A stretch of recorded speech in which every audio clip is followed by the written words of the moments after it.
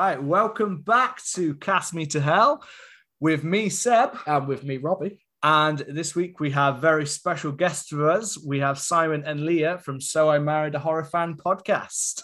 Yeah. Hey gang.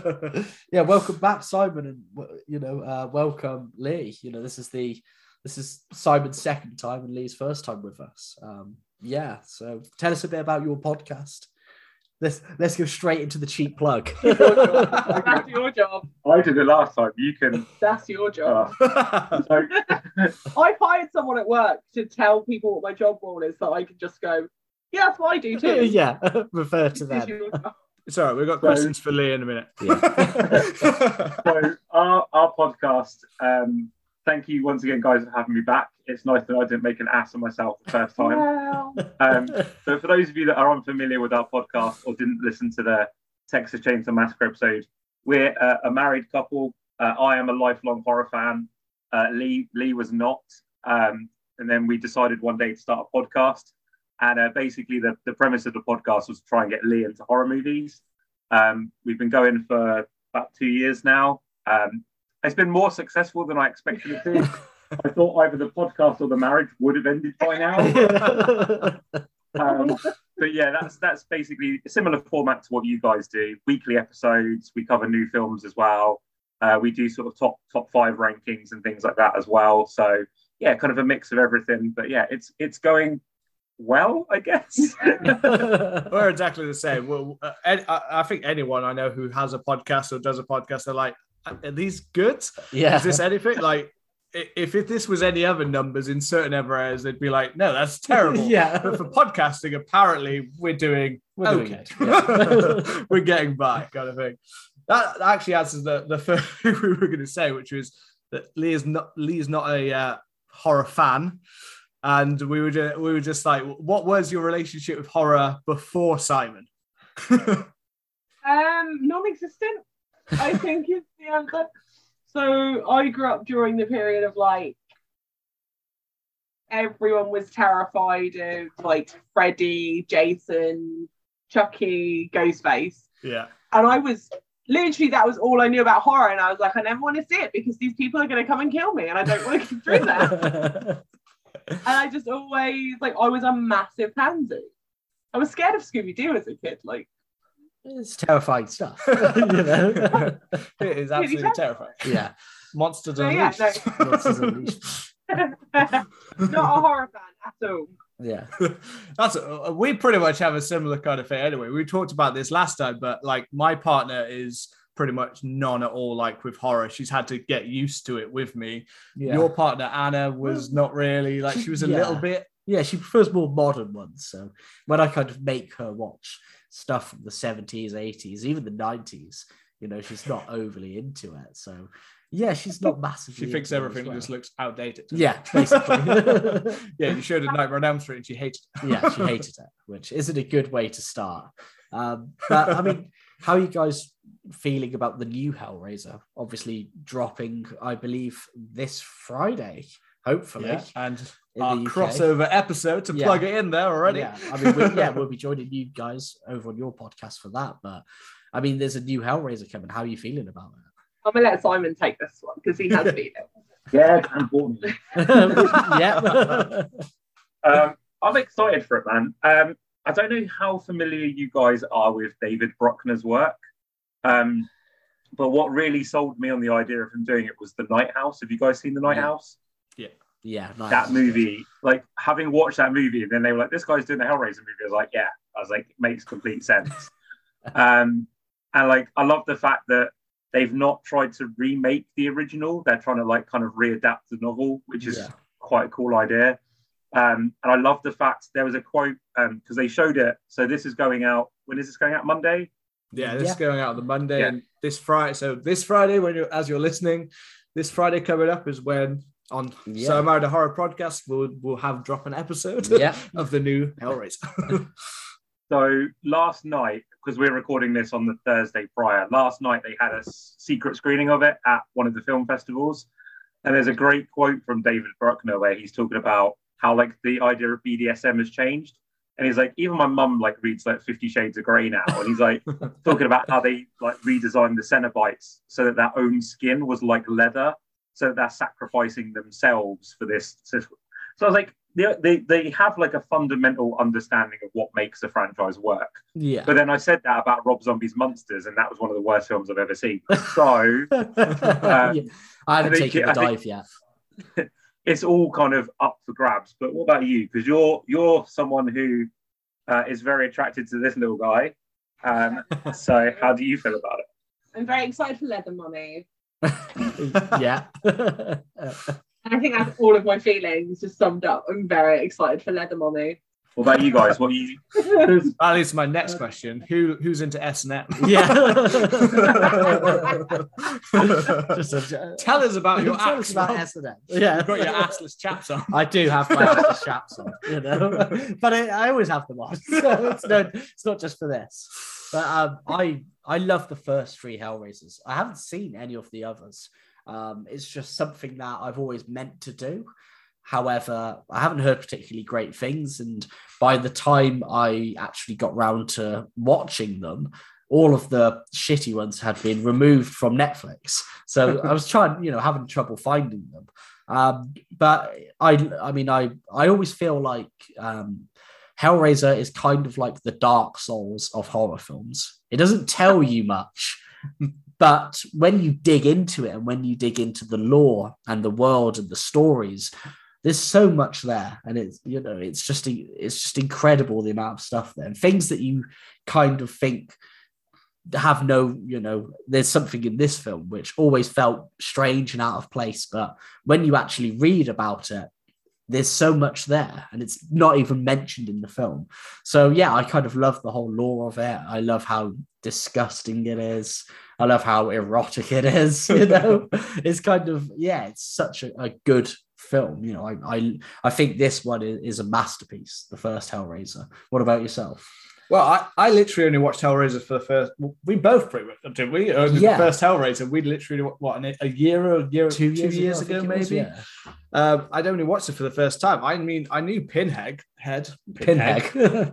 Yeah, I knew Pinhead, obviously, and I'd seen like ideas of the film. I'd seen parts of the film, but I'd never actually watched it. So I wasn't quite prepared when it was like one. I didn't realize the level of eroticism that was in the film. Yeah. I didn't expect that at all. And then the level of gore and graphic for the time, the effects that are within this film are just phenomenal. Because I only watched it apart from the first time that I'd ever seen it the other day. And like delving into the film, I thought I remembered that the things like the Cenobites and things like that were quite like almost teased throughout the film. I forgot that they're literally front and center, like in the first couple of minutes. You get to see them all, and you get to see like the aftermath of what they do.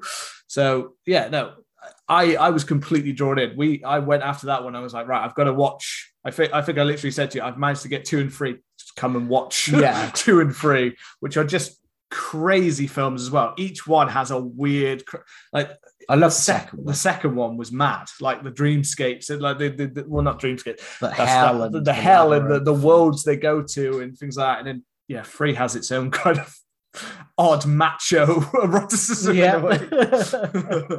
I mean, kind of diving straight into the film, it opens with this beautiful kind of orchestral score. What's your pleasure, Mr. Cotton? Yeah, what's your pleasure, Mr. Cotton? And there's we see Frank kind of, I think he's in Morocco, isn't he, buying this treasure box or this puzzle box that we see. And there was a line that I picked up on when I watched this again last night, and it was, I always heard when Frank buys the puzzle box, but he says take it, it's yours. But I didn't hear the man say it always was. And I don't know, there's just something about that, and the fact that it kind of implies that these people's destinies and fates is to always kind of end up with the Cenobites. It's kind of another kind of freakiness to it. And then that whole opening scene where we see Frank with the candles and he solves it, and then the Hook's coming and grabbing him. it's only just for like a yeah, second. it's So only you for a kind of second, wonder. yeah. That's why at the start you kind of wonder: is this going to be kind of one of those, quick cutaway kind of horror, kind of like you see it go in, but it doesn't show the full thing. Yeah, luckily it's not. Yeah, we see the I don't even know what it is. It's like a pillar spinning around, and and then you see the Cenobites, who are freaky and disgusting on their own. Yeah. I feel like, Simon, you've probably got more depth into this character. Have you read the original? I haven't read the original story. No. Hellbound Heart. No. I've read the original novel and I've read some of the comic books, so I've looked at some of the stuff outside of the film. But yeah, it's interesting, like you say, that we kind of dive straight into this world. And like, I want to pick up on something that you said about the guy with the Asian man with the box, because Do you know who that is? Who? It's James Holt. No. Yeah. What? From Wayne's World? Yeah, and from I Trouble don't in know. Little Kung Fu Panda, Mulan. Oh wow! I knew I recognized the voice. I did actually write, because I wrote down Chinese man feeling very racist right now. And going, I swear I recognize who that is. I didn't have time to actually look it up. I was like, is it the same guy? Wow. That's amazing. Beautiful. It's every film you've ever watched, which includes an old Chinese man, is that guy. Yeah, basically. It's like someone goes, we need an old Chinese man for this role. Someone call James Bond immediately. What I was going to say was he kind of reminds me of the guy from Gremlins who gives Billy the Mogwai. He's kind of like, it feels like there's more to him than maybe the film lets you know. Like, he potentially is like a human servant, I guess, for the Cenobites on Earth. Like, he knows these people are going to pass through, and he's kind of almost like the person that is collecting the souls for the Cenobites. Almost, that's kind of how that exchange comes across. But I don't know if that came across that way for anybody else. Well, funnily enough, that's what I mentioned about when I read into it. So we see the Asian man at the start, and then throughout the film we see the homeless man. You see him, and then you see him eat the crickets, and then he comes and he picks up the box and turns into some random bone dragon and flies away. And I thought, I was like, what the fuck is that? Because there's bits of the film that I just always forget, and I always forget about that. So I was like, what the fuck? So I googled it, and so that kind of character is called an eremite. That's what they are in the world. So they are shapeshifters, and that Asian man is the homeless man, and they're formed where one Cenobite sends its apparently sends its demonic sperm through somebody else, and then they have sex with a woman who gives birth, dies in childbirth, and then the baby, when it grows up and when it's 16, it's revealed that it is a servant of the Cenobites, and it's given a puzzle box to look over and guide into the correct hands. So it is the same person, which is David Cronenberg, hell is going on? It's insane. I mean, it tracks with this film, but it does. Yeah, it's an extra level of madness that you don't quite. And that's what I mean about the lore. And then I was reading some more stuff, and it said, this really horrid thing, which is they often they do disguise themselves as homeless people and vagrants, and they live in kind of tents under squats. And what they do is they have newspaper clippings and milk cartons of the people who have gone missing through the box that they keep as trophies. And it's just some sickening lore there that the film just doesn't tell you. Right. I had to go away and research that. Yeah, I loved it. It does. I think like Clive Barker's got a fucked up brain. Yeah, from the original, or even some of the other ones, which not even all of them were done by Clive Barker. I think David McWilliam, I think, did other ones and created more lore for the story. I mean, the main thing that went to my mind is when the religious sect is known as the Order of the Gash. Yeah. I mean, it's like you're not even trying to hide what's going through your brain. Yeah. It's like all you want is gore and sex. And I almost feel like we were talking about like the censorship before. We both looked at the censorship. And the fact that it's pretty much sounds like the studio basically told them to reduce the sodomy, and maybe include more of like a story. So it basically sounded like he just wanted to have a film that was about a guy that bangs some woman and then gets torn apart, or everyone gets torn apart. And I love it.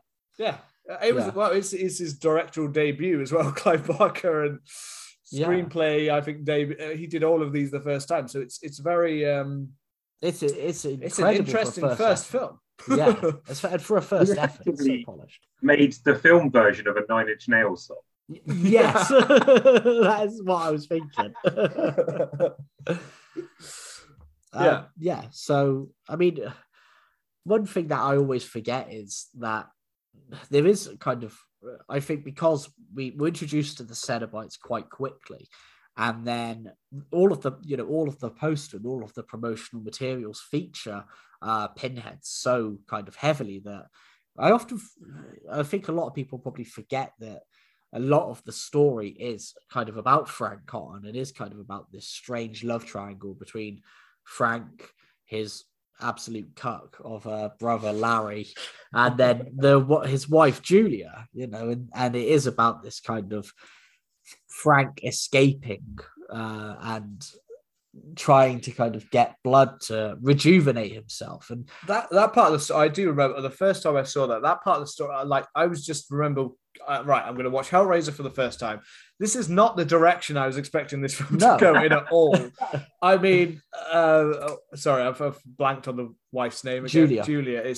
Yeah, Julia. I mean, I didn't see her as the sex symbol of this film. I mean, the actress herself, I mean, I've seen play many of like dinner ladies and many in many British comedies and Welsh films I think there's a film like Pride. She feels like a Welsh that's the only films that I'd mainly seen her in, were these like older lady kind of housewife kind of ones, and then here she is just getting banged like crazy by Frank.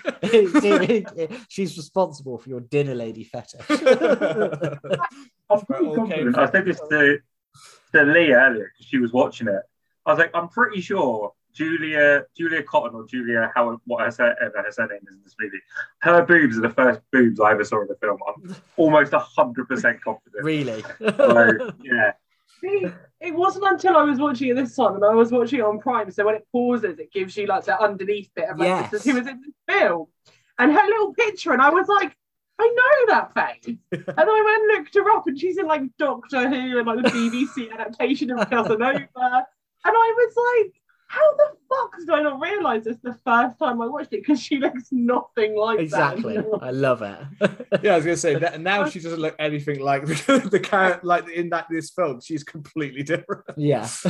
And there's stuff like when that is in this film it just feels like it's just Clive Barker being like, how can we gross people out? Because when they first move into this kind of beautiful, massive country house, it's just full of like maggots and cockroaches, rotting food, and it's so gross. I was eating my lunch watching it earlier. I forgot about that scene.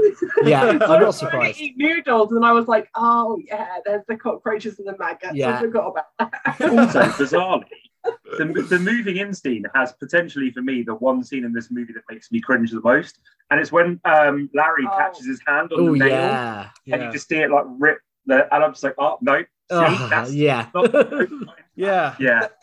it's weird, isn't it? Those kind of scenes, it's like a weird, like all of the other things, the hooks and the pulling your body apart, you can distance yourself from it, but an everyday thing like a nail, or if someone's chopping something in a film and you're like, they're going to cut their hand, I'm waiting for them to cut their finger off or something like that. That's the one that makes you go, oh no. But suddenly you see a guy get torn apart, his skin torn off, and you're like, yeah, it's gross, but it's not going to happen to me, right? Yeah, it's par for the course, you know. But yeah, I mean, it kind of sets up, you know, a whole kind of, that's the catalyst, isn't it? That he gets a really deep cut as well. There's so much blood. That's the one thing that stuck out. I was like, Boring. yeah, I was like, fucking hell. How much blood does this man have? It's just like Monty Python levels of like comedy blood. Yeah. And a flesh wound. It's just over. It's another one of those signs of what was going through Clive Barker's head. Is like, as a director, like, right, that's not enough blood. Yeah, it just needs Pour more. some more cornstarch on that, please. Yeah, like when Kylo Ren's just screaming more. It's just like how much? He's leaked like 8 pints of blood. I'm fine. Yeah, but Frank's reanimation is so good. You know. To jump to that scene, it's just incredible. I think it's one of the when people look at body horror and kind of special effects of the 80s, a lot of people forget about it, I think, because it looks so good. I mean, I don't have a clue how they filmed it. You know, I'm not sure if it was done in reverse or anything like that, but it looks like it was in reverse when you watch it. Like, it feels like it was shot in reverse. But part of my brain is like, claymation? That's what I was thinking, maybe claymation. Like that, it's claymation. But it looks too real. Yeah. It looks too real to be claymation. That's the problem. It's also, I think it's like well sculpted, but I don't know if it's claymation or if it's like full on more like wax kind of figures that they've used to break down. Yeah. I don't know. I think I'm right in saying that Robbie's right. I think it is a reverse. So I remember seeing something about how they filmed it. And I think it was reverse shot. So the model is there, and then they kind of like reverse the footage so that the model goes like down into the ground, as opposed, or however way. They're just melting a wax. Yeah. Yeah. That's what was making me think of wax, because I'm feeling like they would melt it. It's so that they could melt down to create that kind of reverse, kind of to make it look so cool. Yeah. In that kind of way, and wax figures are That good is to a melt. good shout. Yeah, it probably is. As we found out from that fact on Twitter, one of the people who follows us tweeted both of our podcasts saying that Clive Barker went into a library and found 2 books on filmmaking, and they only had like one in the library. So that was how he directed this movie, just by reading one. Which is absolutely how can I make this look real? Yeah, that's insane that you could just be like, oh, I'm just gonna make a film. I'm just gonna get a book from the library and just read it and just make a cult classic, you know, and then that spawns 10 sequels. I mean, it's definitely. I mean, this film's definitely made by the special effects in this film. Yeah. It is so it just adds to it. I mean, it's not that Julia and Larry. It's not like they're the most like drawn in. Frank's a full on. You know, Frank's old school. Like you look at Larry. I mean, who's choosing Larry over Frank? Yeah, I mean. You aren't jumping into that. I mean, you're even choosing, I assume, Pinhead over Larry. And that's it. I'm choosing Pinhead over Frank, though, to be fair. Right. I would fuck Kirsty's non-existent boyfriend, Steve, over Larry. Yeah, I mean, Larry's just like a drain, isn't he? Yeah. Larry's so... And that's it. Like, usually if somebody turns up, if the villain turns up and plows like one of the main characters' wives, you're supposed to be like, oh God, I hate that guy. You know, I hate him. But Frank, you're kind of like, I'll let you off. You know, Larry's a shit. Literally, she's got out to bar. She's got some dudes. She's brought him back with all of these dudes that she can get. And yet you're still like, yeah, I mean, I guess I'd go that far to bang Frank. Yeah. And I love it. Look, Frank is definitely a sexual man, but I just love that it has this, it almost feels a little bit melodramatic, daytime soapish, where, you know, after they have sex, Frank's like, it's never enough. And then just like storms out with a cigarette, you know, and it feels very melodramatic and something you'd see in a soap opera. But it's, I don't know why. It's that those parts of the film that occasionally were like, when I was first watching it, I remember being like, oh, maybe I'm not going to enjoy this as much, because it is, you have to get used to it. It's not quite what you're expecting to see in this kind of film. No. Dramatic. Yeah. And he's all like, it's not enough. Like, I'm not being funny, but I watched that scene. It doesn't look especially interesting. It looks like you had just a little bit over the edge of vanilla sex. Yeah. Like, maybe go for BDSM club, see how you feel later. Like, Yeah. I feel like Simon's more close to it. He's saying it was his first boob, so there's a part of him that's always going to be like, that was hella erotic. Yeah, that was erotic. Like, genuinely, when we rewatched this movie when we covered it, I hadn't really seen it since I was probably like 8 or 9, and I was like, I remember this movie being way more gory, there being way more tits in this film, and I was like, did my brain just imagine this? Because I was like, oh my god, there's boobs. Like, did I imagine this movie being like way sexier than it is? you were like every person who's into women watching Fast Times at Ridgemont High. Yeah, exactly. Yeah. Like, I know the exact second Phoebe Cates takes her top off of that movie. Like, who doesn't? And it's like the same with this movie. Like, It's 53 minutes and 5 seconds, right? yeah. Yeah. Well, the most central thing when I was young, I remember, was it was when we got a PlayStation 1, and it was one of the SmackDown games, had a loading screen of Trish Stratus, and I was like, every time I'd play, I'd be like, please be that loading screen, and I was like 8 or 9, and it was amazing, you know. I was gonna say I can't even remember what. It was probably something like Nadia and American Pie or something. I don't know, probably some random thing like that. I feel like we're not. Tell you, it's not my first tits, but the first time I watched a sex scene in a film, and it was really awkward because I was with my mum and my stepdad. Oh. And we watched Queen of the Damned. Oh yeah. Oh yeah. The scene of Lestat and Akasha in the pool. Yeah, that one's quite full on. Yeah. Yeah, and I'm like sat there in between my mum and my stepdad, like, I can't look away because they know I've seen it. Oh, there's nothing worse than the sat in the middle while you're watching a sex scene kind of like I think it wasn't even a bad one. It was like Moulin Rouge or something like that, which has a kind of sex scene in it, but it's not like full on or anything. But when you're sat in a room with your cousins, your grandma, and everyone, and you're sat watching that scene, it's like, oh, kill me. Yeah.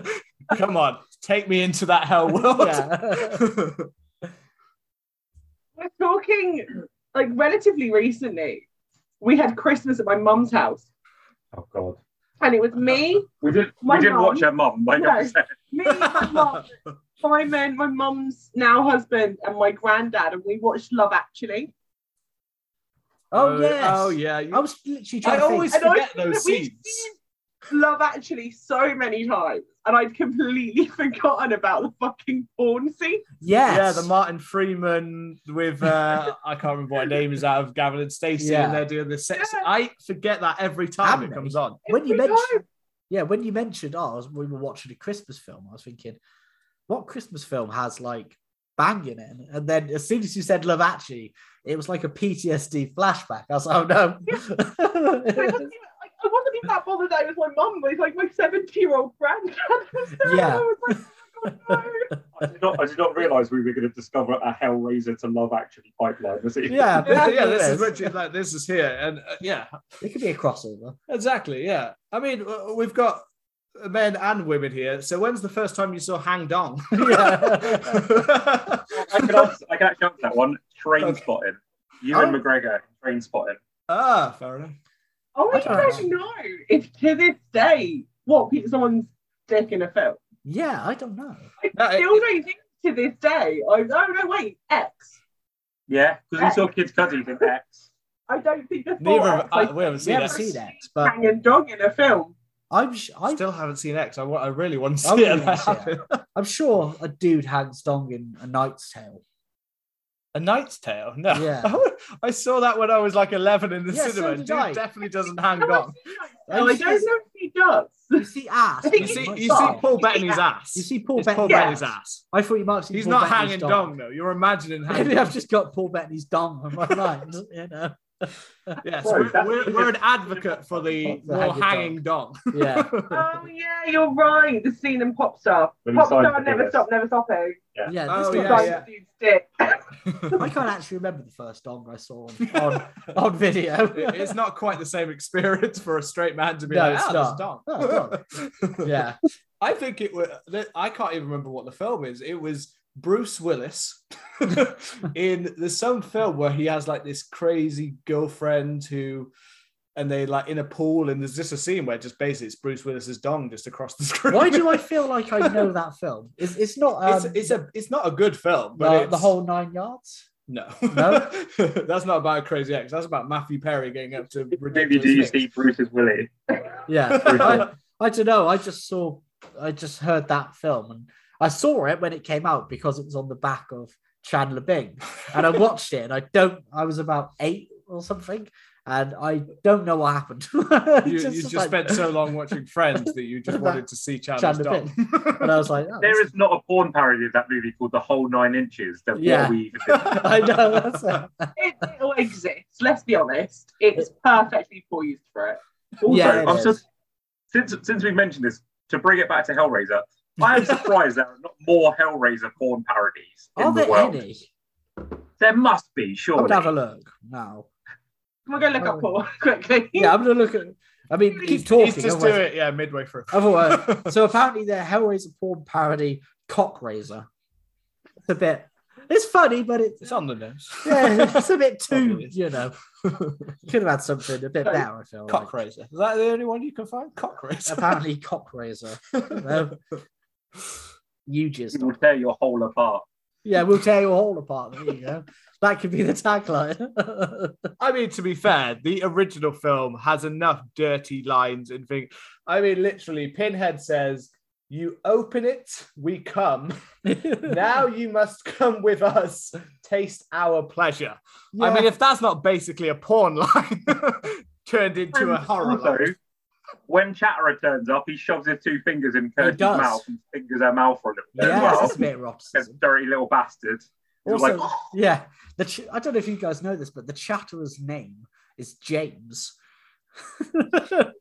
I mean, Not when the actor or the Yes, character? no, the character. Before he became the Chatterer, his name's James. So if you go on his Wikipedia or his Hellraiser equivalent, it just says aliases James, which I don't know why. I just found that so funny. And he actually, the actor who played the Chatterer, he is in Hellraiser 2 as the character who thinks he's covered in the maggots. Yeah, absolutely gross scene. And I think that I'm glad I'm not the only one who's so grossed out by maggots, because I remember the first time I watched Ghost Ship, and Carl Urban and his mate find all of the old food that's in a tin, and they crack into it and they're eating, and then it cracks to them eating maggots. And then every time I would have rice, it would be, these are maggots, and it's so gross. Why did I maggot at all? Oh, that's But so I gross. used to fish, so you have to get used to handling maggots. Yeah, I just think they're so gross. Like it's- No, not even. I remember once we'd gone fishing and the maggots, it was so cold. My dad, the maggots started to get really slouchy and sloppy. And my dad was like, "You just put them between your lips." Ugh. you literally just put the word maggot and sloppy in the same word. Yeah, and in your mouth. Sloppy maggots in your mouth. Yeah, I'm assuming my dad was fucking with me. I didn't do it. I'm assuming my dad was fucking with me. Hopefully. Hopefully. But he was really trying to convince me, and I was like, I'm going to start calling you old maggot mouth now. Oh, maggot mouth. one of the girls in my year at school did though for a science experiment at school.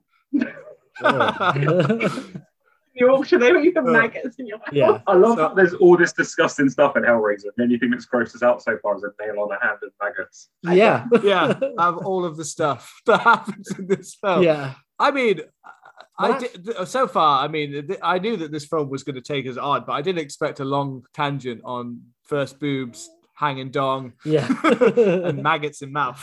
Yeah.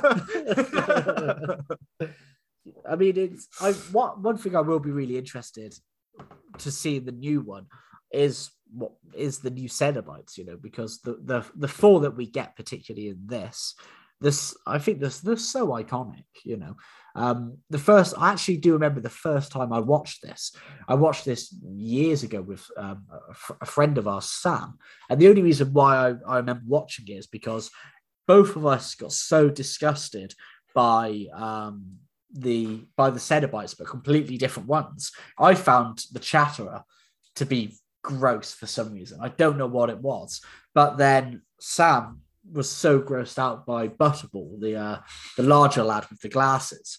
I don't know why he's got shades, but it was just, I don't know why. And then even the female Cenobite is, with her throat cut open.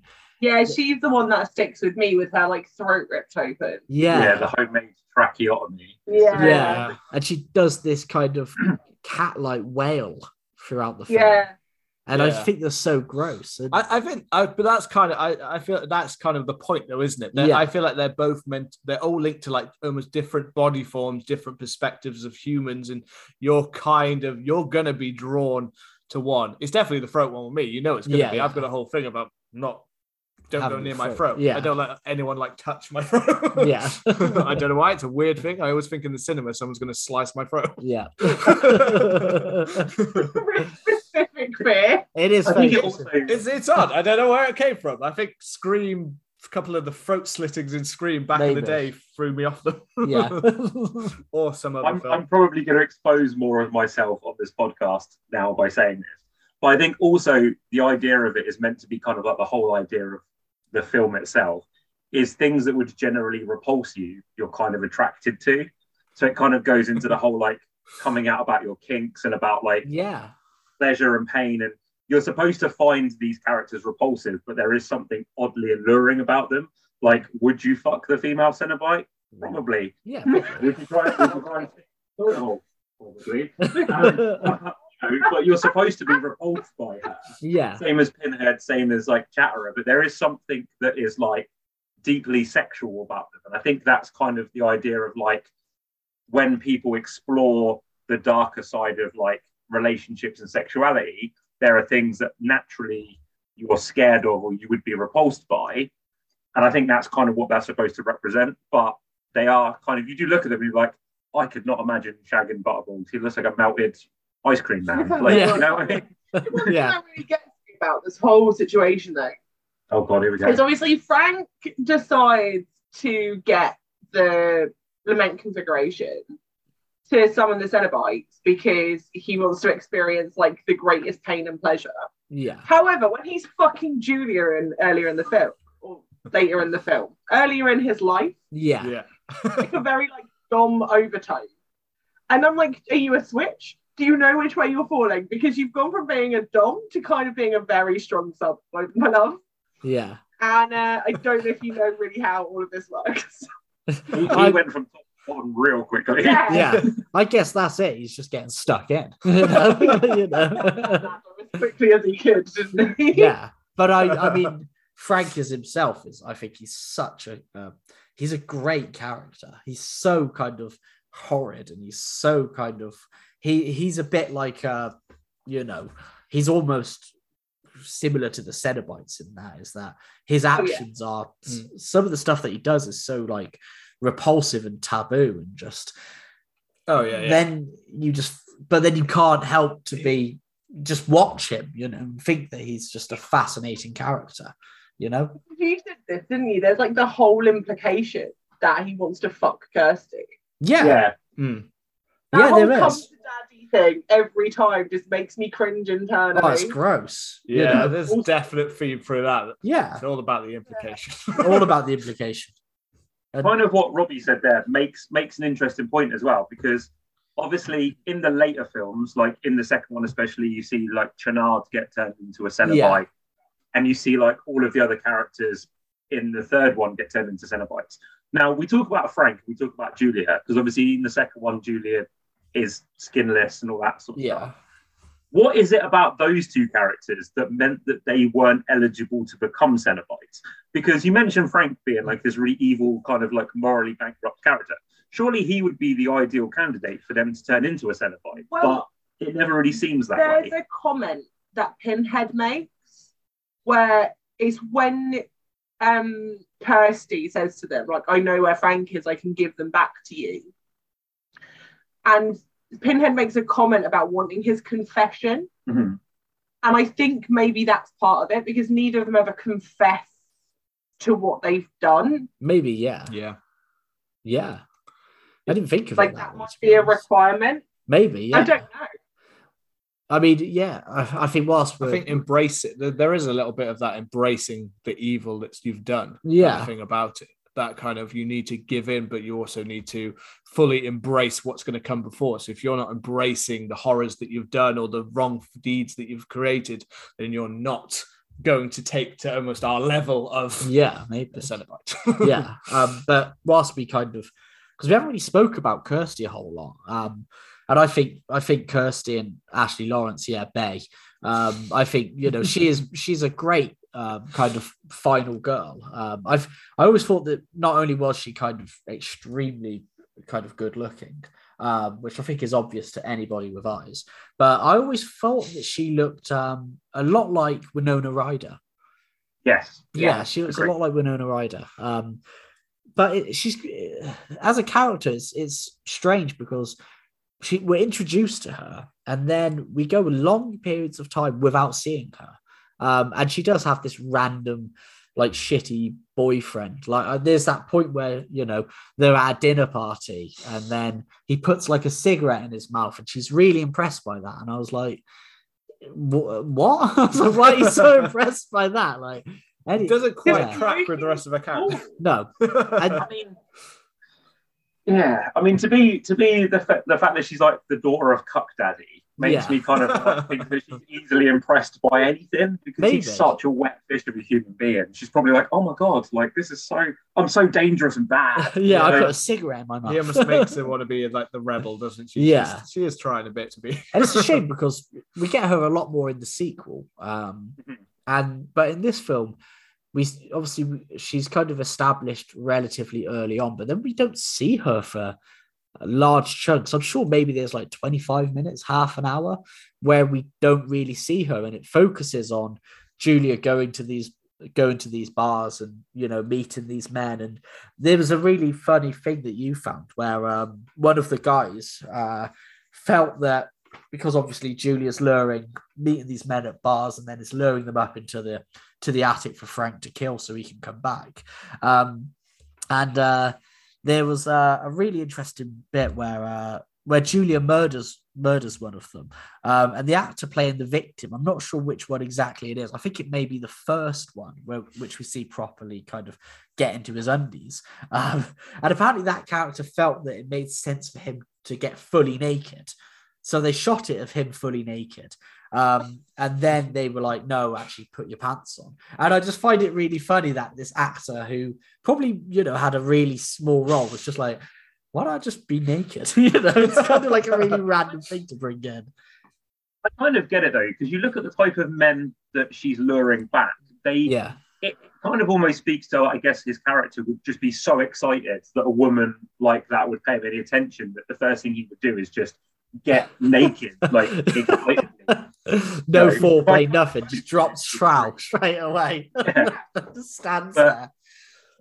It's really interesting though, because you mentioned about Kirsty, and obviously in this movie, we never get a sense of the sort of final girl. I think this movie is part of the reason why she's probably not as well regarded by many in the kind of pantheon of final girls. And obviously she gets a lot more to do in the sequel. The sequel is basically like her movie for the majority of it. But she actually does come back in one of the sequels. And she's married and it's like 25 years later and she gets killed. And it's all about like her husband kind of dealing with her death and stuff like that. And it's kind of a weird ending for her character. But then I don't know if you guys know, in the most recent run of the comics, she actually becomes Pinhead. Yeah, I heard that she becomes a Cenobite in one of them. So it's kind of interesting as well to kind of see them because there's no sense of how she would react if she was taken to the hell world in the comics. Like, you never get the sense of she's interested in that kind of thing, or she's interested in opening the box. She just wants to close it and just fuck off with Steve and go work at a pet shop. Yeah. Interesting and turns that they take her character in. But one of the things I wanted to ask you guys, I actually have a question. I feel proud. Lovely. Prepared. How do you guys feel about Julia always being envisioned as the main villain of the franchise? Because Clive Barker said he saw Julia being the main villain of the franchise. And obviously, in the first two movies, they do wrap up the story. But how would you have felt if the franchise had solely been the Julia show rather than sort of becoming about Pinhead? I don't really know. I mean, because like you said, we get in the first film, obviously the one we're discussing today, she is more kind of subservient to Frank, and she is very much Frank's minion. And then in the second film, obviously Julia comes back without the skin this time, and she takes on a more villainous role. And we do briefly see Frank in hell, which is a beautiful scene. But in terms of her being kind of a villain going forward, I don't know. It's hard because the Lament configuration and the Cenobites and Pinhead in particular is so iconic now. It's hard to think of Hellraiser as a franchise without Pinhead. I mean, if you were to show somebody Pinhead and they have a relatively decent knowledge of films, then they would probably call him Hellraiser. I have heard people before call Pinhead Hellraiser. So he's so kind of integral to the franchise. And my kind of suspicions is that they focus too much on Pinhead in the further sequels, that they kind of get away from a lot of the actual story and it being about the Lament configuration. But I don't know. I don't think it would have been. I mean, I was about to say, I don't think the franchise would have done as well, but it's known to be quite a shit franchise after the second film. So I don't know, but I can't imagine it getting to its 11th film if it had just been Julia, to be honest. Not about Pinhead, but then because I hadn't really read into that fit. I'd heard that kind of idea before, but I'd never really read into it. But from what I had heard of it, I always thought that was more from the perspective of the idea that Clive Barker always saw that the Cenobites actually were never the villains of the piece. When I watched the film, I never actually get the feeling like Pinhead and the Cenobites actually are really the monsters. I get the feeling like they're the ones almost doling out the justice that's given to me. Like, for instance, in the first one, Frank is, but I could also see how Clive Barker could see it as Julia is almost the villain of these, in the way of what the Cenobites are trying to achieve. And almost with Clive Barker's gothic kind of weird mind, that in his mind, the Cenobites are actually the one who are doling out the justice within our worlds, and that Julie is actually the one that gets in the way constantly of this within the first two films. But I had actually heard the whole that she's actually would have been the full-on villain in that way. I can't even imagine how that would work in my head. I can't even see how that would go, especially not replacing Pinhead. I think that's Clive Barker's big talent though, is you look at his monsters. Pinhead's not really a villain, he does what he does because that's what he does. Candyman's not really a villain. No. And what are they called? The creatures? Nightbreed. The Nightbreed. They're not villains. They're the monsters of the film, but they're not the villains. They do what they do, don't they? Yeah. They're just trying to survive. And I feel like it's the same with Candyman. He's just trying to get revenge for what happened. And Pinhead's really just doing his job. Let's be honest. Yeah, that's kind of it. It's an odd S&M job, but it's an odd. Somebody's got to do it, okay? Somebody's got to do it. Barker's monsters is that none of them are actually monsters. It's normally the humans that are the monsters in his stories, which I really love, and I think it's a very Clive Barker-esque view of I love it too. There's the fact, and that's what I said about the Julia and Frank part is fine to me. I like them in that kind of weird, the fact that they've got this weird eroticism throughout it. But as I said about the special effects, and with the special effects come the Cenobites.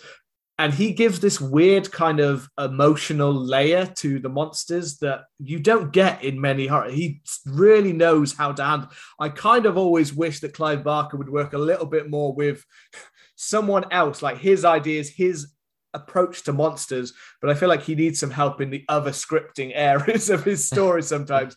And you would have a master, if you could get someone who's a little bit more with the human characters and he could take the monsters, like if you could get someone who's really good at character-driven pieces, you could have a masterpiece of horror if you balance it out a little bit more. Candyman obviously is very good in some ways for human parts and the monstrous parts, but I do think there's that balance there that I do love, that like almost deeper layer that we have with it, and how Pinhead is born. Is that, am I mixing up films in my head? Is this do we see how No. Pinhead's this That's sequel, isn't it? Or is it the third That's one? the third one. Is it the third Yeah, one? the I'm third one jumping, is- my mind's jumping Yeah. somewhere else. In this one, I mean, So in 2, you see him in the human form for Yeah. the first time. You see Yeah. them all. The third one, when The you get third one, Elliot's yeah. backstory. Yeah. Elliot They claim- Spencer, yeah, that whole thing. Soldier in World War II. Yeah, Yeah. that's that's the part I remember. I haven't seen the second or third, but I know all about his backstory because of fucking Tumblr. Yeah. Yeah. Because he has the same name as a character in a show I love. So whenever I search that, It just brings comes up up. about Pinhead, and I'm like, oh, now I know the backstory. That's Yeah. sad. Well, I mean, speaking about the Cenobites and the role in the story, it is that we see them at the start, and then they're kind of leaked throughout the film. When Frank first comes back, he's like, they can't find me. He doesn't kind of explicitly go the Cenobites and then give us loads of kind of info dump, but they're kind of dropped in and out. But apparently, they were never supposed to get kind of as big as they did, and Pinhead wasn't supposed to be so much the leader of them. But when you look at a lot of the iconic quotes of Pinhead, and then Friday we'll see the 11th film in the franchise coming out, but so a lot of them are in the first one. So you get the box, you opened it, we came, no tears please, it's a waste of good suffering, we have such sights to show you, we'll tear your soul apart, this isn't for your eyes. I love that one. I always use that one. I mean, at that's work. he got the best lines. Yeah, That's my favorite one as well. Angels to some, demons to others. Yeah. is my. I just love that line. It's See- so optimum. So I haven't seen the rest of the films. I've only seen this one. And I know apparently after 3, it drops in quality significantly. But is 3 not the last one we have Doug? No. He Doug doesn't Bradley's. do all of it. Doug. He Doug did- Bradley's in 8 of them. Then 9 Oh, wow. is a different guy. 10's a different guy. See, I like Doug. Yeah. I've seen pictures of the other pinheads. They don't look right. They don't, It do really- they? is it? Don't. Is I it really blood? Is Bloodlines the one where he looks really weird? Like everyone always points out how odd it is. Is it Bloodline? Is it Bloodlines? I or- don't know. So Bloodline is the 4th one. That's that's the 4th one. Revelation or Judgment are the 2, where it's a different guy. I think Judgment is the one where he looks like he's a guy wearing a rubber mask. Yeah. Like Yeah. Robert, yeah, A friend of Yeah. ours actually got a rubber pinhead mask for Halloween, and it was like 10 quid. They got it from eBay or something, and they said it's the most ridiculous thing, and it just stinks of fags. It just smells of cigarettes so much they couldn't wear it. I'll try and find a picture and The send it wish to you. mask. Yeah, it's Yeah, it's like a wish mask. Doug's performance is really what makes Pinhead. And I think if they'd have had anyone else play him, I don't know if the character would have become as beloved. Well, Yeah. I'm looking forward to seeing Jamie play her iteration. Yes, it'll be Really really interesting. Forward to won't seeing it? Jamie's version. Yeah, I don't like because obviously there is loads of backlash and things like that. Not to delve into right now, but I don't get, because obviously we know that it's described as a creature who's not meant to be of any specific gender or origin. It's meant to look as if they are completely. And if you've seen the pictures of what Jamie looks like, matches the bill. I wouldn't necessarily say it's female or male. It just is whatever that is that you're looking at is just it is a complete they of a creature. Yeah, and that's it. There was massive upheaval about it, wasn't it? It's strange when anybody kind of makes that much of a fuss about films, but a small part of me gets it, because if you grow up with a film and then it's such a part of you, and you have such a fondness to it, if somebody suddenly wants to like change it, it's kind of like, why? You've got that. But so there's a small part of me who can kind of understand it, but a large part does think like, it's entertainment, it's a film. Like, Yeah. Yeah, I'm very excited to see what Jamie does. yeah. And I know we're watching it together to do an episode for it, but I might watch it with my mum. I Hellraiser is my mum's favourite film.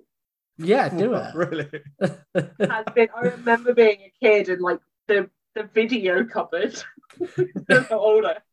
The video cupboard, like we had the Hellraiser box set on video with Pinhead down the side of it. Yes, I've seen that, but Yeah. I've never had it. Had that, and it was like in the back of the video cupboard when I was a kid. So I knew who Pinhead was from a very young age. To see what my mum makes of Jamie as Yeah. And I think- Pinhead. Yeah. And I think it gets like another thing is as much as we love these kind of like iconic characters, you've got to remember that, you know, this film was like 40 years ago and people age. I mean, I don't know if you ever saw the Freddie Robert England came back for it was like a Mad TV or something like that, like 5 years ago. Yeah. Yeah, he did. You know, he came back as The Freddy Krueger Goldbergs, for a little skit, the Goldbergs, yeah. And it was great for a little skit, but I wouldn't want to watch a film of that because it was very clear that this is like a 70-year-old man who's acting. Yeah. It's kind of like, you know, Yeah. yes, I you know, I think Doug Bradley is incredible as Pinhead, but he isn't, you know, 30 or 40 years old anymore. Like if we get a Pinhead and it's Doug Bradley, are they going to digitally, you know, de-age him?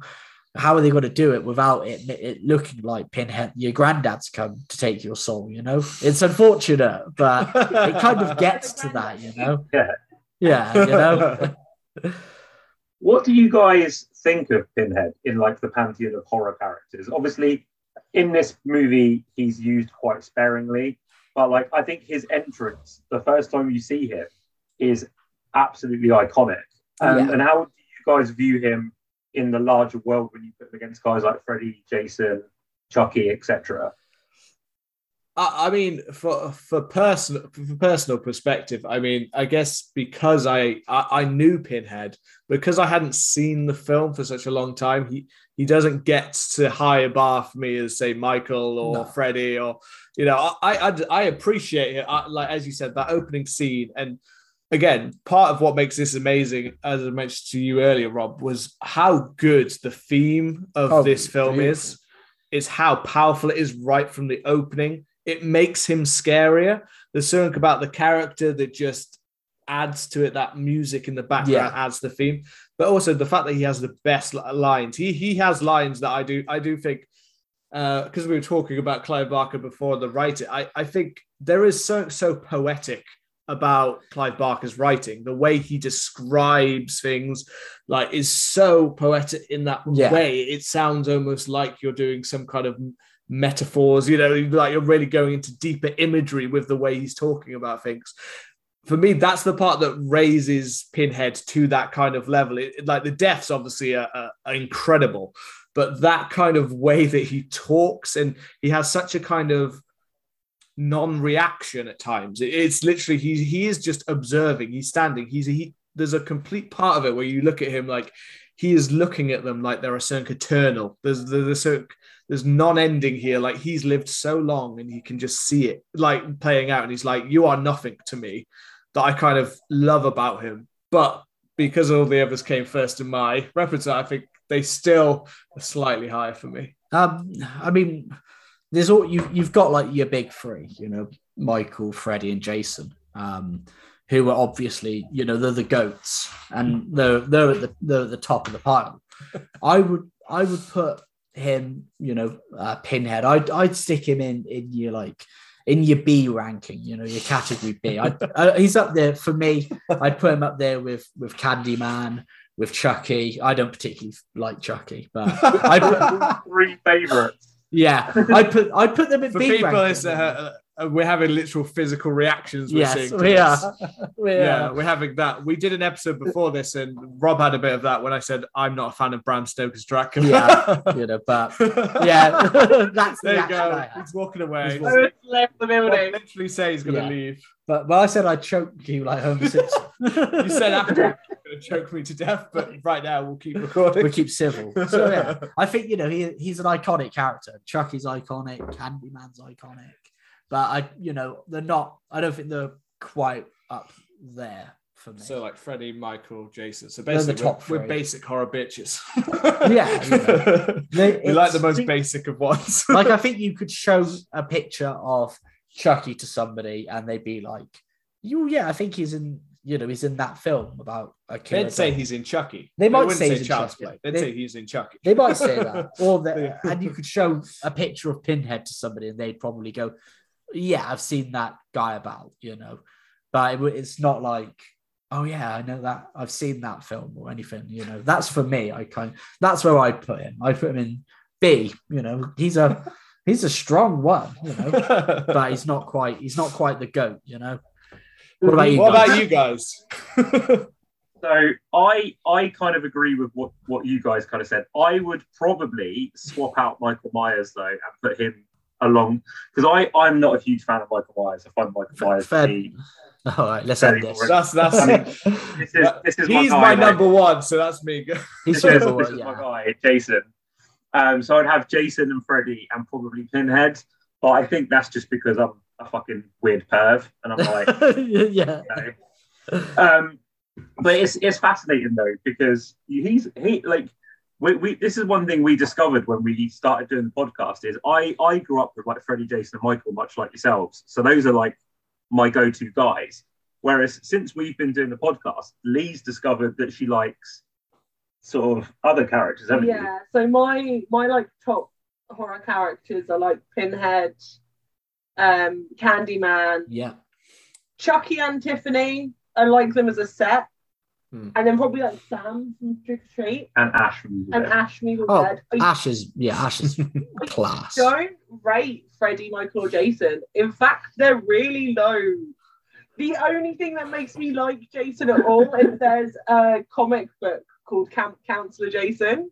Nice. If you've ever seen it, she's on like Instagram, but she makes comic books of Jason, but it's like if Jason was just one of the camp counselors. He's still scarred and wears his mask. But it's him like working at the camp and hanging out with the kid. He goes on a date with Carrie at one point, and he hangs out with Michael and Laurie as like they're like actual siblings and just really friendly. I love it. I'm gonna have to see And that. that's like the sole reason that I actually like any of those characters is that comic book. They can't stand. Freddy, I think, is the most overrated horror villain in existence. Nah. Sorry. I can't. That movie, that first Friday the 13th movie, is the Nightmare on Elm most Street. boring. Nightmare on Elm Street movie is the most boring pile of shit, closely followed by Halloween. Ah. Part of the reason why I'm ending. Yeah. Halloween. End it. because part of the reason why I brought up the Pinhead thing is at two various different points he has nearly crossed over with the big three. Yeah. So he was originally meant to be in the original ending of Freddy versus Jason.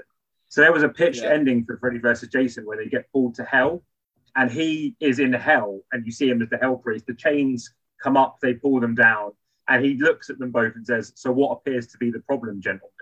And that was how the film was going to end. I'd have loved that. And then I watched something the other day where he was originally at one point going to cross over with Michael Myers. Yes. And they were going to do a film called Halloween. And like they were talking about all the different options of like how basically, I think the long and the short of it was that Michael Myers was a Cenobite, basically. So little mini Michael Myers got hold of the box when he was a kid, basically got taken over by a Cenobite. And that was why he's unkillable. So There's a band somewhere that really wants to have a word about that. I kind of wondered if him crossing over with those, like basically when they made Freddy vs. Jason, New Line and Warner Brothers went, no, the character's too low rent. It's not going to do anything for our sales. But like, I wondered if him crossing over with any of those characters would have made him more popular. But then I'm like, I don't know, because it's different audiences, I feel like. So, yeah, it is. And I feel like it would have made him more popular. Yeah. I feel like jumping into that, I feel like they might have redesigned him a little bit to make him fit in, like the way he acts, the way he talks. They might have tried to fit it more in with those franchise, which might have been bad. Or, I mean, Halloween alone, for a horror fan, like I would check it out completely, but it sounds like a terrible film. Well, actually, that's in the Halloween resurrection kind of phase of like, what can we do now? We've run out of things to do. Whilst we talk about Halloween, I might have watched a similar video to you, but they then came up with one called Halloween in Hell, which was the second one. And it was going to be a similar-ish idea. And they were going to have Kirsty Lawrence come back, and Michael was going to kill her, and she was going to say to Pinhead, at least you didn't get me. And that's, why they were going to fight. But then they tried to come up with a way in which they could do it. And they approached both Clive Barker to write the story and John Carpenter to direct it. And they both said, yes, they do it, because apparently they're both massive fans of each other's work. But then Mustafa Akkad, who's the producer of Halloween and kind of the rights holder, he has some very strict rules about what can happen. And one of them is that, this is what I find really funny. He says that one of them is that Michael has to stay grounded, so he can't cross over with the Cenobites, but it's fine for him to be, cursed by ancient druids. That's completely fine. Or to hang out with Busta Rhymes. Yeah, So it's a really weird concept, but it would have been it. I would have watched that film. It would be really, I think it probably would have been shit, but I'd have watched it, just for the sake of it. Oh yeah, it was a Joe Blow video I watched. That's it. That's what I watched. Yeah. We mentioned, because Josh Stolberg, who wrote the last two Saw movies, he was one of the guys. He did Sorority Row and the last two Saw movies. He was one of the writers on one of the original pictures, and he follows both of our accounts on Twitter. And I kind of DM'd him the other day, and I was like, "Simon, I'm gonna talk to you about that unmade Halloween movie." And I was like, he was very tight-lipped about it. And I was like, "Oh, I wonder if it's something he can't talk about." But I tried to kind of that'd be awesome. A bit more information. That's awesome. Yeah, that's so good, man. All of these alternative films, these worlds that we could have had, man. To be fair, one thing that I love about this is the crazy alternative titles that we could have had for this film. for Hellraiser, the ones that were thrown around, which just sound like they weren't actual titles, and yet they're things that they've got on record to say, we were literally considering ones like Sadomasochists from Beyond the Grave. Which they sound like a band that would open up for Sisters of Mercy. They do. Yeah. Earlier I thought it was Sodomists from Beyond the Grave, but that was. I got it wrong, doesn't it? The other still has the eroticism, I guess. And Barker, he says one of the very English proper ladies working on the set who said her idea was it should be called "What a Woman Will Do for a Good Fuck." Yeah. Beans. Yeah. He's not wrong. She's not. I mean, she kind of is wrong, because Frank doesn't, like you said earlier, it's not. It doesn't look like it was an insane fuck, Yeah, that's true. Right. Just a little bit of piping, There wasn't anything too insane, Yeah, I think that's enough. I think that was due to the studio being like. Clive Barker has said they filmed and had much more sex in the script. They had things like spanking involved and all of this kind of, and the studio were just like, no, we're not having any of that. So yeah, he had to replace all of the erotic sex with a flip knife. Basically, is what he said. Yeah, tone it down, Clive. Tone it down. Yeah, Spanking in this movie. I'm like, okay, and then 30 years later we got 50 Shades of Grey. Yeah. So the most mental thing is this video came out in this film came out in 1987. I'm gonna show you the other side of my interests now when I say this. 5 years later, Madonna released her sex book, and Madonna released all of the videos for erotic and stuff like that, where it's literally got pictures of her being bound up, spanked, slapped, choked, all kinds of shit in it. And you could buy that shit over the counter. And they're like, "No, man, we can't have some dowdy housewife getting spanked by her brother-in-law. It will ruin people's lives."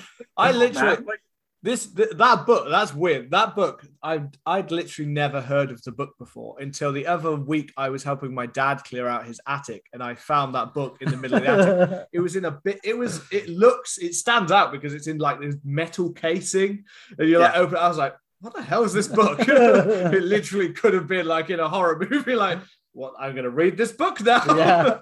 I shouldn't. But yeah, then it was just pictures of Madonna getting all kinds of things done to her. I was just like, I've never seen this before. you can't have that. That's far way too far. You actually see the scene at some point and literally just taps her on the bum and calls her a bad girl once. And they're like, Yeah. too far. Too far. Can't Yeah. do that. Clive Barker actually said that the footage of the spanking scene after that happened, that they have no idea where it went.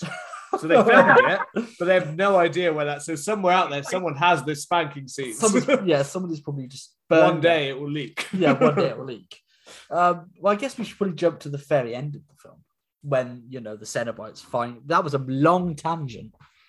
That was a Very long tangent. That's Actually, what I you think get the when only thing you have us on your podcast, you get tangents. Yeah, that's it. I think the only thing Basically, we didn't no at this mention point.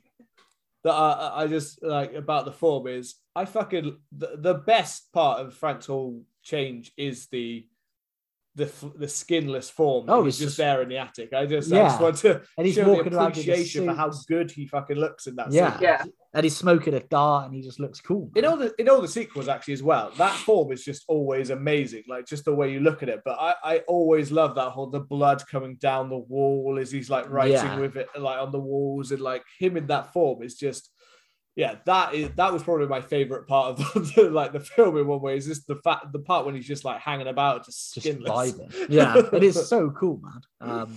But yeah, once we get to the actual scene where they kind of get Frank, and we get there and then we see that Frank's wearing his brother's skin, which is pretty fucked up.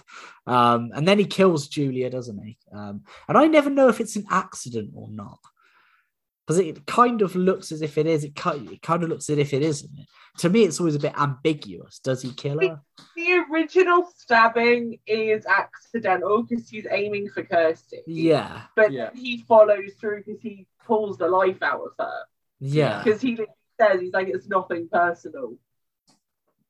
Yeah, I think it is. I think it's accidentally, but then there is that full on just draining of just like, well, I guess I've done it now, so let's get on. Now, let's just kill her. Fuck Yeah. it.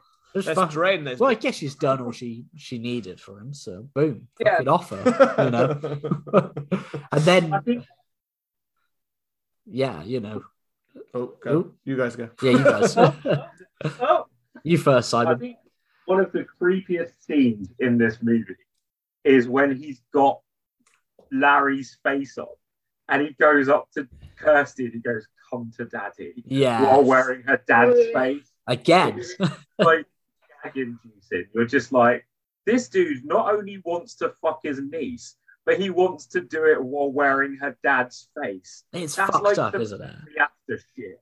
Yeah. Like, it's so weird. That's some deeply fucked up. That's more than Leatherface kind of level of fucked up kind of like skin wearing. It's so class, you know. now that scene though, and that whole run up is obviously Kirsty rushes home. She's really worried that like Frank's gonna kill her dad, and then she sees her dad. But she's like, you look at him, and like it does look like the face is like quite sitting properly, and he's got all this gooey gunk Yeah. all around his hairline, and she's not even a little bit suspicious. Yeah, it's so weird. She's I'm just like, I'd be a little bit suspicious about that. In all honesty, I'd be like, what are you doing? yeah. And then when his face droops down and he just like puts it back up, you know. But then obviously the It's so Cenobites catch him, and that's a really cool scene, you know. Maybe she just thinks he's catching a lot of nails today. Maybe. Yeah, there's another nail he's fallen into. Also, Nail after nail. what's the creature? So I think the scene I'm talking about is before. What's the big ass creature that chases Kirsty through the fucking hospital? So it's called the Engineer. And 'Cause that's apparently, my guy. yeah, he's my guy. He apparently they are designers of the hell, basically. And it's really interesting. I only caught this when I watched it last night as well. But the first time we see it, the Engineer, and the very first shot of it running after Kirsty, you could see the mechanism behind it that it's mounted on. You can very quickly see it kind of going along, like tracking. And then the other 2 or 3 shots you get of it, they must have clocked on and you can't see it anymore. But I went back and I watched it, and I watched it a couple of times just to make sure. But if you look down at the bottom, you can see like the wheels that they've obviously put this machine on. And it's so funny. A great scene where Kirsty's blatantly running on a treadmill. Yeah. So obviously a treadmill is my favourite. I love thing. it. Yeah. It's so good. No, the engineers about that. They're like, because it says it at first, doesn't it? Like they're redeemed as to be either angels or demons, but they're just explorers from another dimension. Yeah. It's so cool. And when she's in the hospital and she opens it, we first see the engineer, and then obviously we see him again later. He gets another appearance. But yeah, Frank's death as Larry it's so gross. Getting pulled apart with the trains, and it's I love it because it's so we get this like massive swell and orchestral pieces, and then it as it's kind of pulling him to his very kind of limit, everything just cuts out. And originally he was supposed to say "fuck you," but he ad-libbed saying "Jesus wept," which I just absolutely love. But I never know how to take it because there's so many different interpretations of it. I don't. How did you guys interpret that? I think it's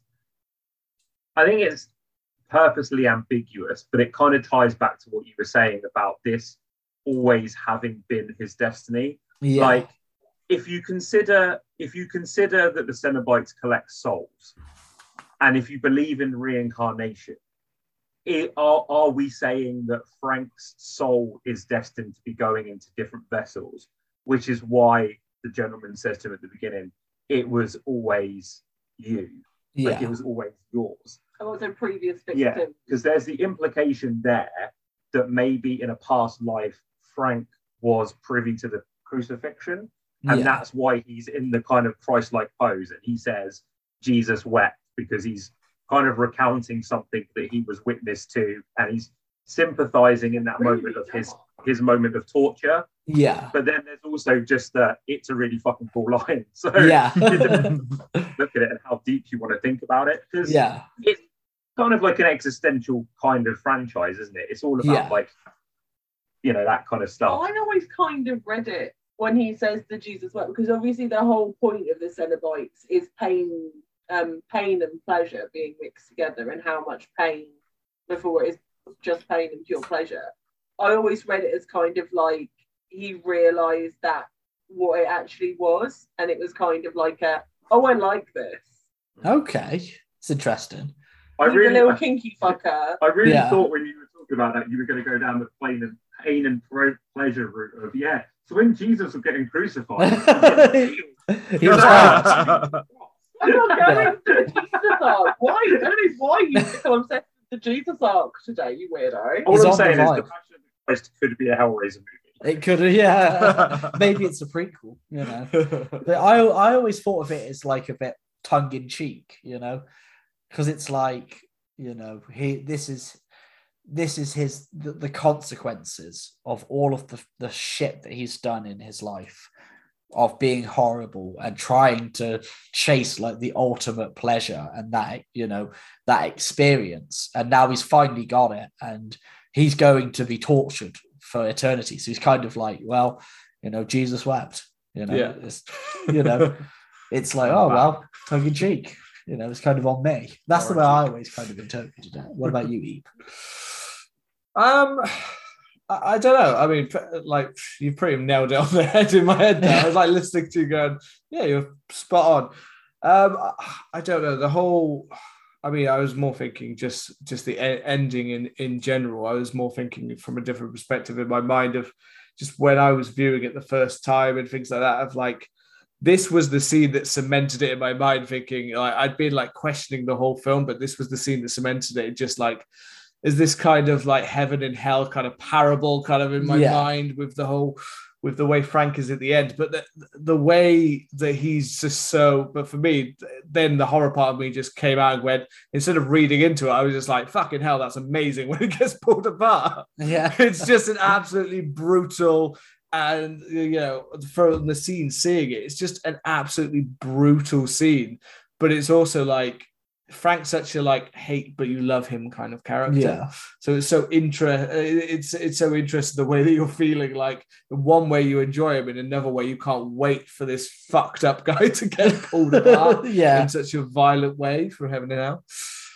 And then it's just so amazingly done. And then we kind of expect that that's going to be the end of the film because they've made this deal with Kirsty that you give us Frank and we won't take you for opening the box. And then the Cenobites are just like, well,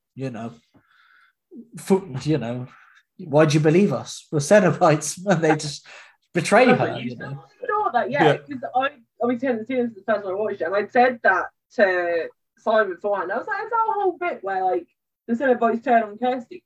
But when you watch the scene back, they don't actually agree to the deal. No, they don't. They say maybe, don't they?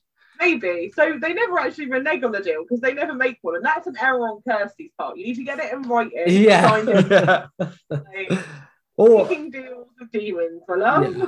If anything, these demons, they're not from our dimension, so they're not really bound to our kind of codes of conduct, are they? No, it needs to be signed in Frank's blood. Yeah, signed in Frank's blood. You can't, you wouldn't give a loan to a Cenobite. They're not going to pay you back. They have no concept, so you can't make a deal with them. They're just going to be like, well, nah, like we made a deal.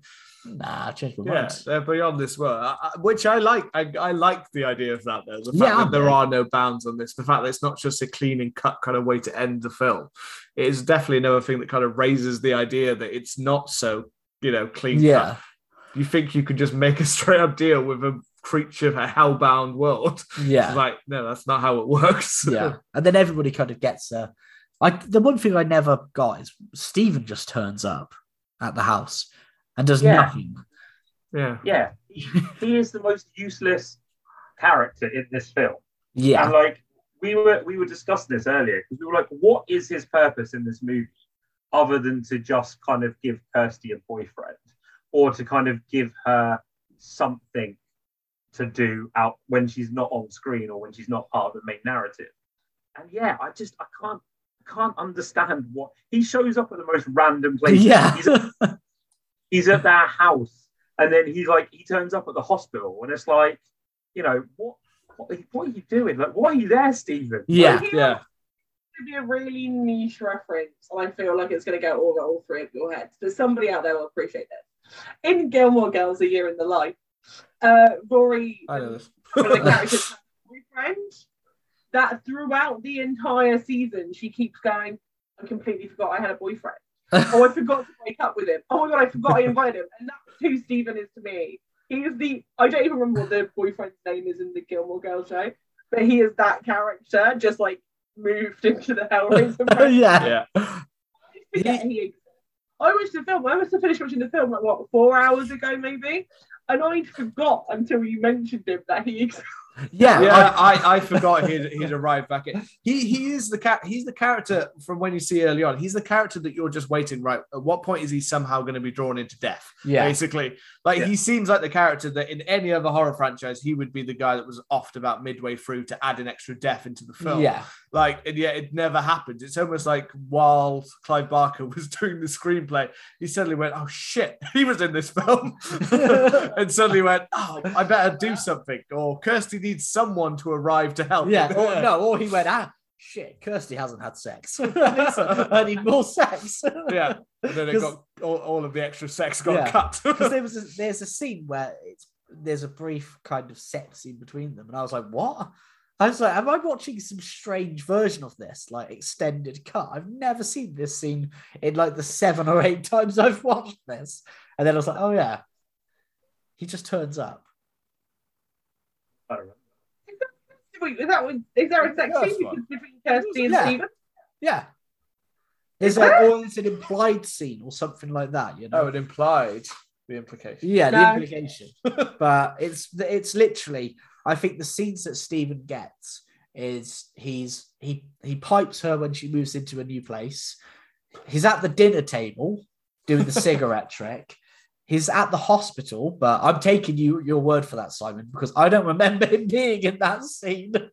I remember him showing at the hospital. That's the only one I actually remember. And at the end, he rocks up, just like, imagine, like, Let's I get don't out know, of this yeah. collapsing house. Imagine, I don't know how long they've been together, but imagine like you've got like a new partner and you're just like, I'm going to go see what they're doing tonight. You walk into their house and they're fighting demons from another dimension.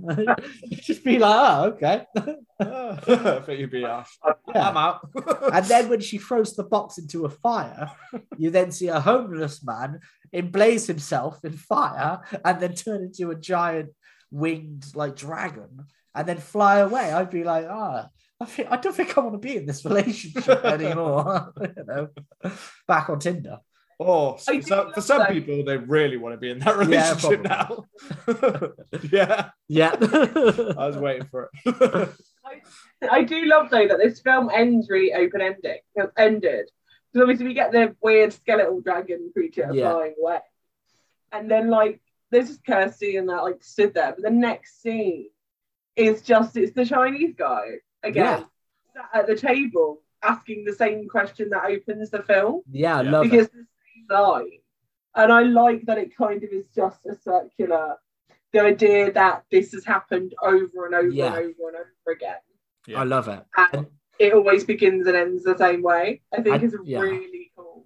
And I It's think kind of that idea of like hell is never ending, isn't it? Like, there's always going to be food for the machine in that sort of sense. There's always going to be people that are looking to explore these sort of situations. Yeah. Things they should have been People never learn. Yeah, people never learn from their mistakes. And I think knowing that it's not just like a random homeless man who turns into a dragon, you know, knowing that it is the same person and it's like a guardian of this box, and then that's how it ends up being given to a new owner, for me kind of tightens the film up a little bit. And it's kind of because before it was like, what? Like it just goes, but knowing that it's the same character and that it's a guardian of the box kind of links it all up really well, I think.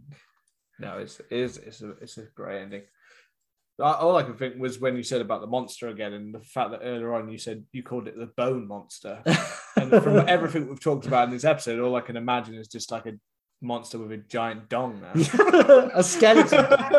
And funnily enough, he's the bone monster. Or my brain's just gone to weird places now. I'm just literally, how was there not a Cenobite sex orgy scene? And how was there not, all these things I feel like now should have, I feel like Clive Barker wanted, but didn't get. I feel like the engineer should have had some little bollocks or something. Just a tiny little sack somewhere on it. Yeah, like we see naked skinless Frank at one point. We don't see like a skinless Dick though. Yeah. How do they not get skinless? Hanging skinless dog. Hanging skinless dog. Yeah. There you go. I think. Am I the only person now that can't watch this movie with a straight face, watching Skinless Frank, after seeing that meme of the jogger running from like the muscle guy, and it's like me, Frank from Hellraiser, after my skin. Yeah. So, like every time I see this movie, I just think of that sequence. I love it. But like, so good. I love this movie for a multitude of different reasons, but I do think that they do like. I do wonder what would have happened if this movie had been in the hands of any other director. Yeah, I'm with you. You said, somebody that maybe understood. Like, I keep imagining what David Cronenberg's Hellraiser looks like. Yeah. You know, someone who has the understanding not only of the monsters, but the human creatures, but the effects work. Yeah. Because this came out around a similar time as The Fly. And if you imagine, like, Hellraiser directed by Cronenberg with a Fly budget, and, like, insane. You know, you just imagine how good it could be. But I think in a weird way, Clive Barker is a director and creator who's obsessed with the idea of his monsters and what the monsters represent to him in his own life, rather than the human characters. And I think that's represented not only in this movie with how Kirsty kind of almost plays third and fourth fiddle to like an adulteress, her shit dad, and a skinless nympho, and like some Cenobites. Yeah. And then like you look at like how Helen is represented in like Candyman. She's kind of second fiddle to, you know, she's involved in her own love triangle with her own shitbag husband and like this well-spoken monster who kind of wants to take her away from this life. And I kind of do wonder if that's part of the failings of this movie is we are never really sure who we're supposed to be rooting for. Like, do we want are we rooting for the Cenobites? Are we rooting for Julia? Are we rooting for Frank? Are we rooting for Kirsty? You know, do we want Steve to fuck Kirsty in a train station? Like, and I think that's kind of the only failing I think this movie has is there's no defining lines between who we're supposed to be rooting for, because there are a lot of characters in this film that feel half-baked in a sense. It's like three movies trying to be pulled together, but you know, I think it all comes together in the end. But there are large sections of this movie, like you guys said, where you're just like, what the fuck is happening? Like all the stuff with Julia and Frank is kind of like Hollyoaks on steroids. Yeah. And then you've got Kirsty, who's walking around just like apparently doing whatever the fuck she's doing. And then, you know, Pinhead's just sat there like, come on, man, somebody's Open gripping the the box. top. Yeah. One of the scenes with Kirsty is her like walking around. Yeah, Like- industrial estates and Like she's going somewhere, but I don't know where it is. And in my head, I just think Kirsty's just super into jogging. yeah. Yeah. That's what she's up to the rest of the film. Is she's just going and finding out jogging spots. Yeah. No, you can't say it's a perfect film in that way, because it's just, you can tell that Clive Barker was just making stuff up as he was going along. Yeah. And I think a lot of the actors probably didn't even know exactly what they were doing half of the time. Yeah. You know, I'm pretty sure the actress who played Julia has said that it was a bit of a just like she had no clue what was going on, and half the time it was just like, go bang this dude and go bang this dude. And I believe, because she's even said she's never even watched, like she's only watched like 10 minutes of the film. That's kind of why I love it though, because it's so unconventional, and there's something about it which feels very like unique, and like only Clive Barker could have probably pulled it off. You know, there's something about it being in Britain, and I don't know, there's a certain feeling it gets and certain nuances.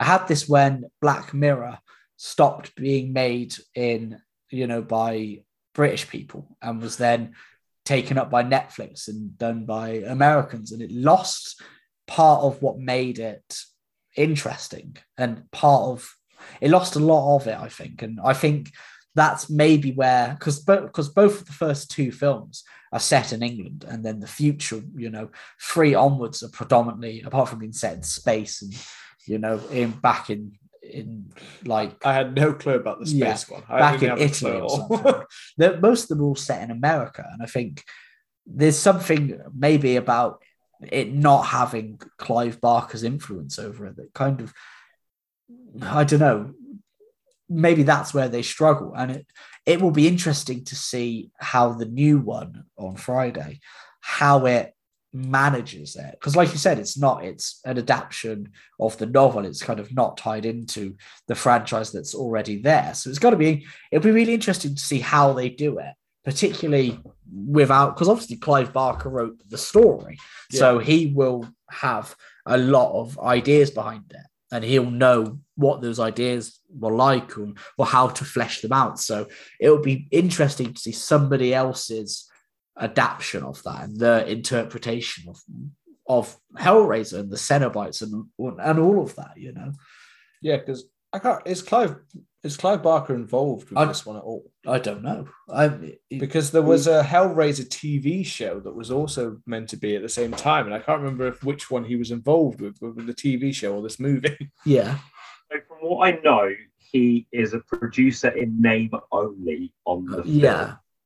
But David Bruckner and Jamie Clayton both said in an interview recently that he was very forthcoming with information. So they went to him and were like, this is what we're planning to do. Like, this are our ideas. Like, have you got any input? And apparently he was very giving with his time, and he kind of gave a lot of input and gave a lot of ideas. The TV series, now, I think this is what's going to divide people. The TV series is being done by HBO, but it's being done by David Gordon Green, who's done the most recent Halloween trilogy. Yeah, that's the one I remember now. Yeah. I think this is going to be what divides people, because David Bruckner, a lot of people have, he built up a lot of goodwill with The Night House being an insane movie. Yeah. But a lot of people don't like this new Halloween trilogy, and the fact that he's doing an Exorcist trilogy as well. Yeah. So I think it all depends. I think they're going down the more of the Pinhead is going to be a man. We're going to kind of follow what the movie sort of did, the original trilogy. Whereas this was more of a, let's kind of take the original novel as a jumping off point and then expand out to kind of explore different pockets of what this, because at this point, this is a franchise that's been set in the 18th century and space and the future all in the same movie. One of these movies has got a Hellraiser convention where the Hellraiser movies have become their own online game like Warcraft, and a bunch of people go to a Hellraiser convention. That's the movie that's got Henry Cavill in it in his first film role, who gets a blowjob and then subsequently that gets killed by a Cenobite straight after. Nice. Was directed by Scott Derrickson, who did Sinister and The Black Phone. So there's a lot of like weird, but a lot like every sequel from 4 to 10 was a script that wasn't written as a Hellraiser movie. It was something that the Weinsteins acquired and then wrote the Cenobites into it. But it is interesting because I've obviously we'll talk more about this in the next episode. But David Bruckner said that he turned around and watched all of the other 10 films, read a lot of the novels, and wanted Clive Barker's approval and wanted to have the man on hand to kind of know where his film was going. Whereas I think David Gordon Green is just like he did with Halloween. He's like, nah, just gonna do my own thing. Just gonna do this thing over here, guys. Like, So I think it's going to be interesting to see how the two properties turn out.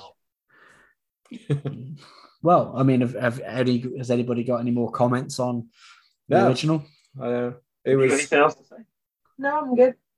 No? Oh, right. Well, I mean, no, actually. Before we end, Although I will say, I will ask you one question because I don't want to put you on the spot, but I want to kind of get your perspective on this. I hate when you say that.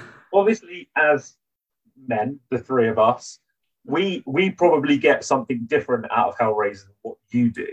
So, as a woman, what is it that kind of made you pick Hellraiser over? Is there something in the story? Is there something in the character of Pinhead? Like, what is it that drew you into the story of Hellraiser, and what makes this a movie that you were more interested in? Okay, I think I get what you're asking me. Okay, a huge part of it is Clive Barker. Yeah. Because before we even watched Pinhead, we'd watched Candyman. I'd fallen in love with Candyman, and then Pinhead as a character is written very similarly to how Candyman is. They're both very well spoken. They're both like these imposing figures that kind of mark me down as scared and horny. Like they are the epitome. Both of those characters are the epitome of mark me down as scared and horny.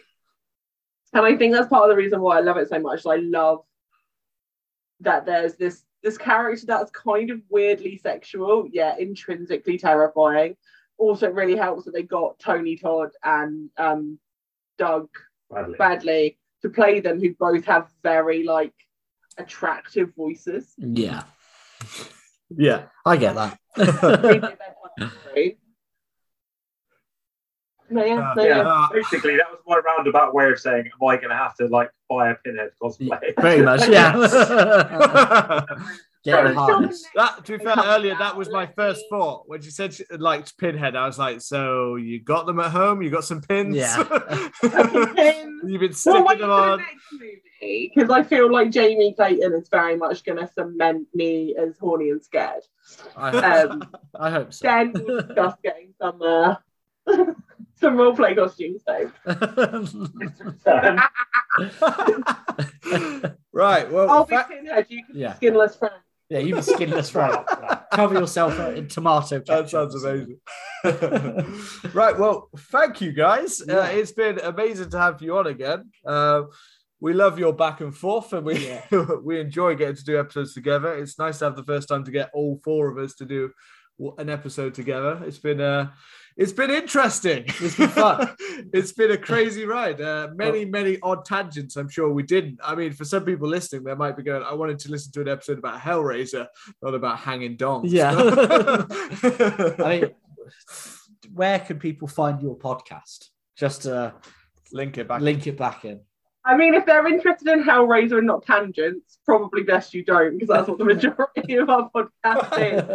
But if you do want to find us, we are SAMAHF pod, no? SIMAHF pod on Twitter. Nice. So I married a horror fan on Tumblr and Instagram. All one word, all lowercase. I did see you punishing me because I did it last week without your feeling on me. Jumped in and stole the thunder. But yeah, there you go. That's our social media. How many others? Yeah. Awesome. So if you're... Oh, sorry. Go, Simon. As always, we want to thank you guys for being absolutely gracious hosts. And I feel like you've learned way more about me, specifically as a person, than you probably ever needed to. But yeah, you know, we love like coming on and talking to you guys. Like, you know, in outside of podcast land, we like chat quite frequently. And I feel like our podcasts are very similarly lined up and we have very similar opinions on things. So it's always fun to come on and chat with you guys. And, you know, we just appreciate the fact that you guys have continued to support us and continue to ask us to come back. I feel like maybe you bit off a little bit more than you could do. Nah, never. No, this is honestly exactly what we wanted out of this episode. If it's a straightforward episode, like to be honest, when we're doing the podcast, the worst episodes are the ones when we feel like we've spent the whole time talking about the film, to be honest. Like, I feel like that's not what the fun of coming up with. It's your own experiences, your own memories. Yeah. I mean, because of comments on Halloween, I don't know if we will have you back. No. But that's for me personally. Yeah. I'm joking. We absolutely love having you guys on. Yeah. It's so nice. And it's nice to have this kind of nice community around us that we're trying to build more guest slots in and get more people for ours, but it's nice. Like, I know you guys have the same, like a bunch of guests coming on, and so it's nice. We've got that links coming through the whole community, and so anyone listening, this Friday, sorry, when you're listening to this, it's this Friday. Hellraiser is out. Whether it's out on the UK, where it's out in the UK, we don't currently know. Whether it's on Disney Plus, it seems like the most likely place for it to pop up. Maybe it will. Maybe everyone will be pirating it this weekend, this coming time. But you need to go and check us out on So I Married a Horror Fan. That went so wrong. I think Sorry, Married a Pan podcast. I married a horror pan. All right, felt like it was going smoothly. So I'm not. You chose say it now. I'm not tongue-tied. We so the new Hellraiser will be out on the 7th of October. You can come and check us out on So I Married a Horror Fan podcast. That's the one. Where we'll be going in depth with it. As always, thank you for listening to the show. Make sure you go and check out So I Married a Horror Fan podcast. And please make sure that you hit the subscribe button and leave us a lovely review. It helps us grow. And we will see you soon. Goodbye.